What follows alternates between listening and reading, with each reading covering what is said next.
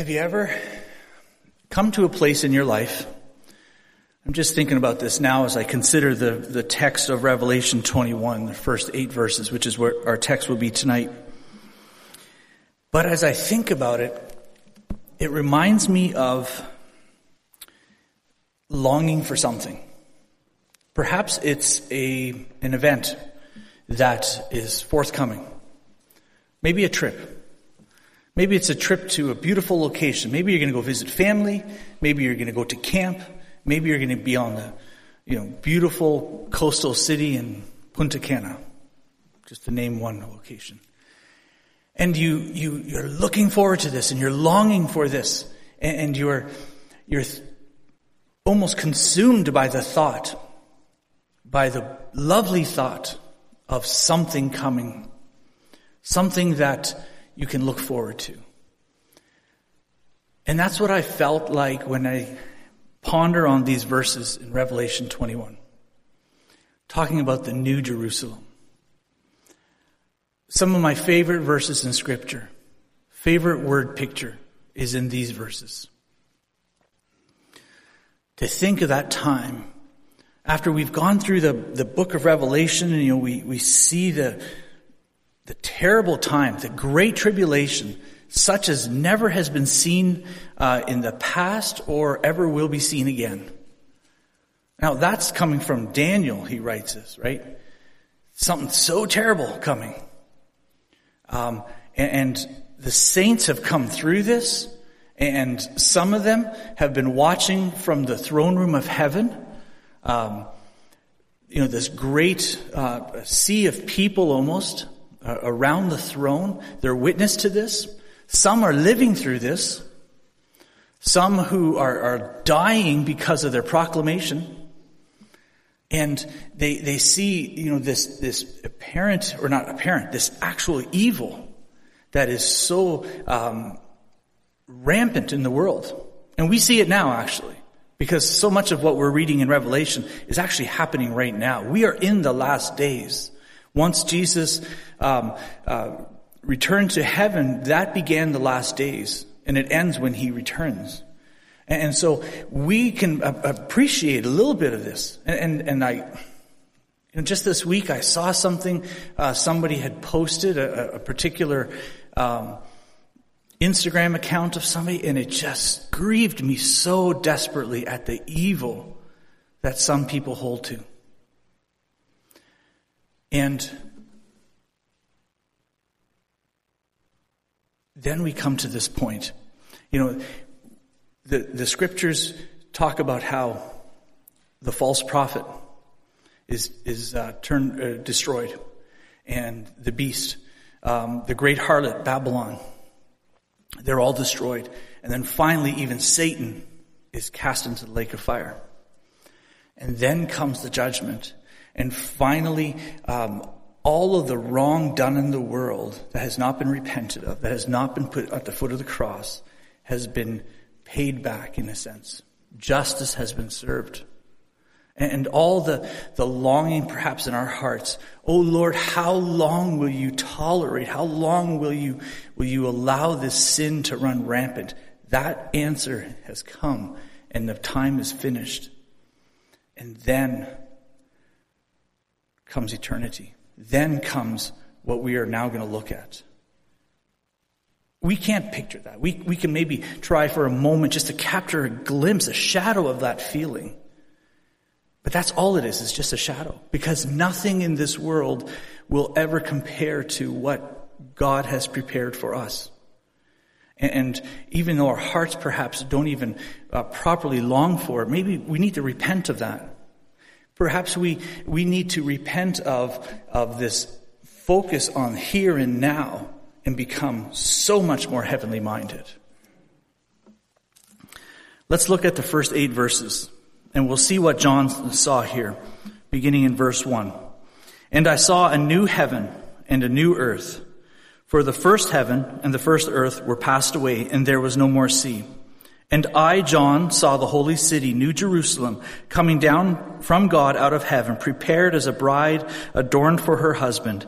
And I heard a great voice out of heaven saying, Behold, the tabernacle of God is with men, and he will dwell with them, and they shall be his people, and God himself shall be with them and be their God. And God shall wipe away all tears from their eyes, and there shall be no more death, neither sorrow nor crying, neither shall there be any more pain, for the former things are passed away. And he that sat upon the throne said, Behold, I make all things new. And he said unto me, Write, for these words are true and faithful. And he said unto me, It is done. I am Alpha and Omega, the beginning and the end. I will give unto him that is athirst of the fountain of the water of life freely. He that overcometh shall inherit all things, and I will be his God, and he shall be my son. But the fearful and unbelieving, and the abominable, and murderers, and the whoremongers, and sorcerers, and idolaters, and all liars shall have their part in the lake which burneth with fire and brimstone, which is the second death. Let's finish with verse 8 for now. We'll continue later with the rest of the verses another time. However, so we begin, it says, and I saw a new heaven and a new earth, for the first heaven and the first earth were passed away. If we look back in the previous chapter, in chapter 20, verse 11, it says, And I saw a great white throne, and him that sat on it, from whose face the earth and the heaven fled away, and there was found no place for them. So here we see when God sits on the great white throne, the heavens and earth. So the earth, terra firma, what we all are part of right here and right now, plus the known universe, the sky, the stars, the cosmos, everything has passed away. It all flees from him, and it says, and there was no place found for them. They're gone. Essentially they vanish. And here we see a new heaven and a new earth, for the first heaven and the first earth were passed away, and there was no more sea. Now some people think that perhaps what Jesus or what God is talking about here is that the heaven and earth were just remade or renewed. But I think it's reasonable to say that, and perhaps it is actually, I shouldn't say I know for certain, but either way, it's irrelevant in a sense, because what we have before us, what John sees, is the new heaven and the new earth, whether it was the old just remade new and perfect, redeemed, or if it's a brand new creation, which I think it is. But he sees this coming down. Now, see, John, this probably would have resonated very much with John, and probably would have resonated with all of his followers, or all those who would hear, especially the Jews, and especially the Jews, because this is not something that John sees for the first time, or that is suddenly like a new idea for the Jewish people, because this is something that they've been looking forward to all along. This is something that has, that anticipation for the trip. You book the trip and you hear the details, and you start looking at the pamphlet or the brochures, and you start thinking about the itinerary. We're going to go see this family and so on. This has all happened already in the Old Testament. They have been looking forward to this time. They have been longing for this time. Isaiah chapter 65, and this is the text where John would have been actually drawing from for most of these. It says, For behold, I create new heavens and a new earth, and the former shall not be remembered, nor come into mind. But be ye glad and rejoice forever in that which I create. For behold, I create Jerusalem a rejoicing, and her people a joy. And I will rejoice in Jerusalem, and joy in my people. And the voice of weeping shall be no more heard in her, nor the voice of crying. This is what John saw. The vision that John sees is actually what Isaiah was prophesying from so long ago. And so we see now, it's almost like this is the day. This is the day when we're actually getting onto the plane, where we're getting into the car, we're on the train, and we start moving, and we're there, and now we arrive at the location, at the destiny. It also says here that there was no more sea. Interestingly enough, what does this mean? Does this mean figuratively there will be no more sea? Because, from the sea we have a lot of chaos and death. If we think about Revelation chapter 13 verse 1, it speaks about this is where the beast rose out of the sea. If we look back on the few verses before, verse 13 of chapter 20, and the sea gave up the dead which were in it, and death and hell delivered up the dead. So these were, the sea and death and hell have delivered up the dead that were in them, and they come to be judged. So, some think that perhaps this is a figurative, a sea, a figure of death. That this is perhaps, indicative of the death and the chaos that oftentimes is associated with the sea. And the romantic part of me wants to say that hopefully it is figurative, because I would love to be in heaven and to see the sea there.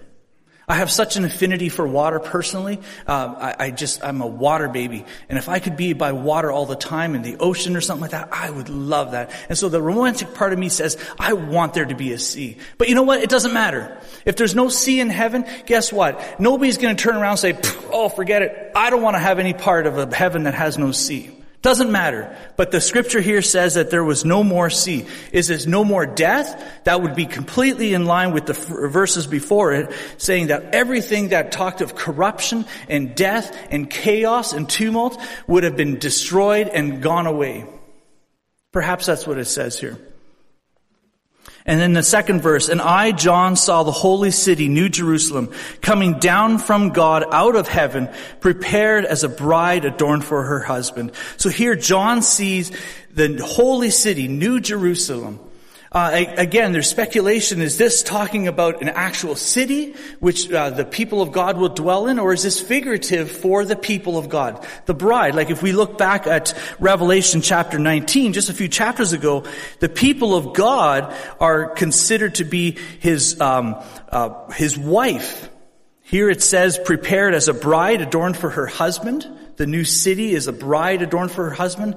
Revelations 19 describes the people of God as his wife hath made herself ready, and then she's granted fine linens and clean and white. So is this speaking of the people of God, the host of heaven, not the angels, but the children of God, the redeemed, the body of Christ coming down, the wife of Christ coming to meet the bridegroom?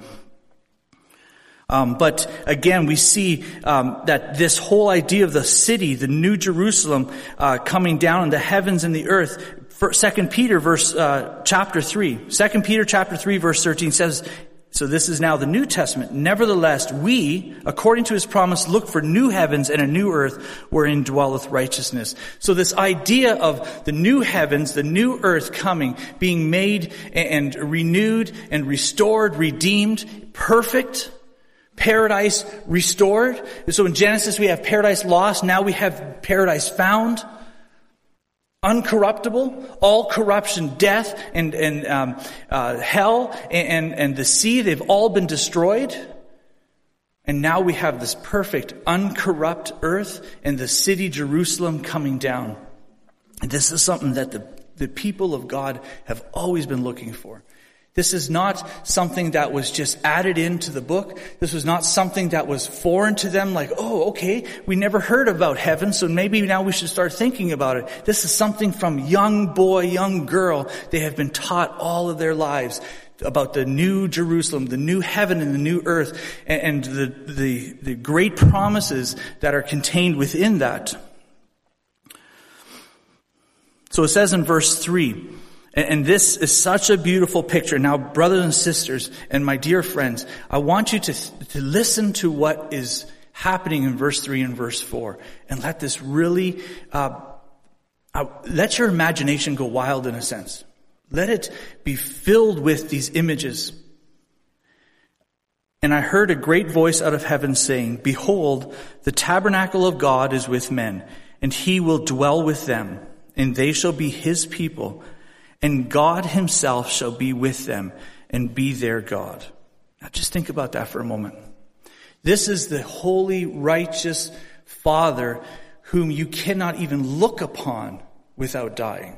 The only way that Moses was able to view the Father is that he was stuffed in the crag of the rock, the little cleft of the rock, and as God passed by, he covered him, and then he took his hand away, and he could only see some of the back of God. This is how terrible and fearful and holy and righteous God is.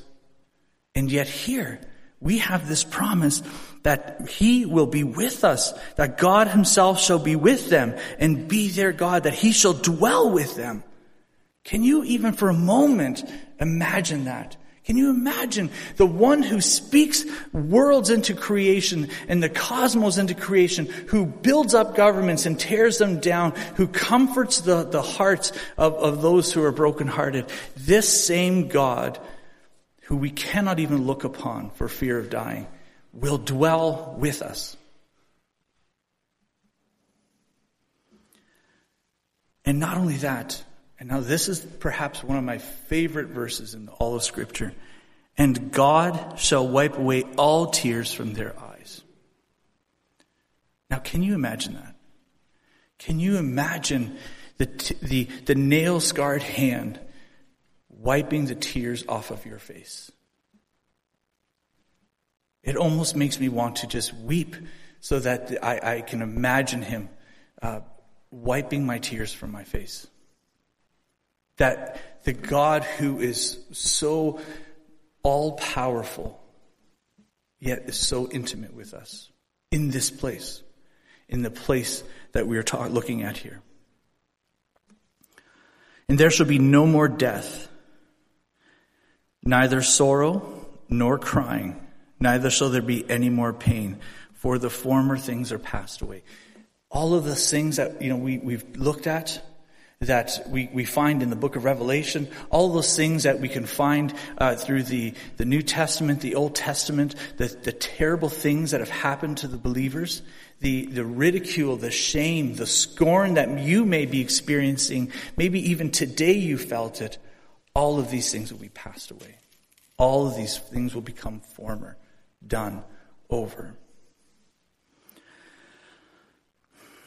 Think about those who committed fornication with the harlot, those who reveled in everything that was anti-God, all the isms of the world, humanism, moralism, legalism, Marxism, communism, everything that put itself up against God, and everybody goes for these things. And it says in Revelation 18, when it's talking about the downfall of the harlot, Revelation chapter 18, verse 22 and 23, uses the same phrase that there should be no more. Just the same, we've just heard no more tears, no more crying, sorrow, death. Think back then in Revelation 18, it says, and the sound of the harpists and musicians, of flute players and trumpeters will be heard no more. Craftsmen, no more. You won't find them anymore. The sound of the mill, it won't be anymore. The light of a lamp will shine no more. The voice of bridegroom and the bride will be heard no more. All these good things, industry, music, joyful things, things that are beautiful, the marriage relationship, it says outside of God, those things will be no more. For all those who took them and enjoyed them illegally, illicitly, because they were not enjoying them in God, but rather enjoying them in the harlot, all of those things were taken away. And the no mores of those who were faithful, even to death, no more tears, no more death, no mourning, nor crying, nor pain. All of those things are taken away. Wouldn't you rather have no more of those things than no more of the good things? It's such an interesting comparison when we think about life in this world and versus life in the kingdom, because so many of us are tempted to grab hold of the things of this world. And to say, I want these things, these good things now. I want these good things here. I want these good things outside of the good gifts of grace of God. And instead, we compromise then, or we're tempted to compromise. All of those things are going to be taken away. And instead, The no mores of our life will be all of the bad things of this life will be no more. All the former things will pass away.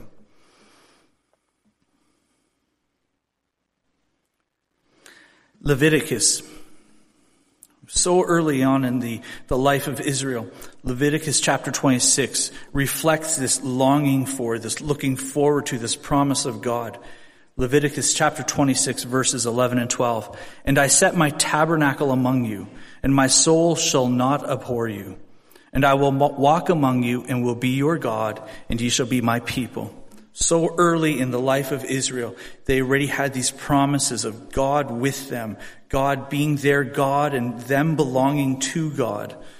Ezekiel chapter 37, verses 26 to 28 says, and again, reflecting this idea, this longing for, this anticipation of this moment. Moreover, I will make a covenant of peace with them. It shall be an everlasting covenant with them, and I will place them and multiply them, and will set my sanctuary in the midst of them forevermore. My tabernacle also shall be with them.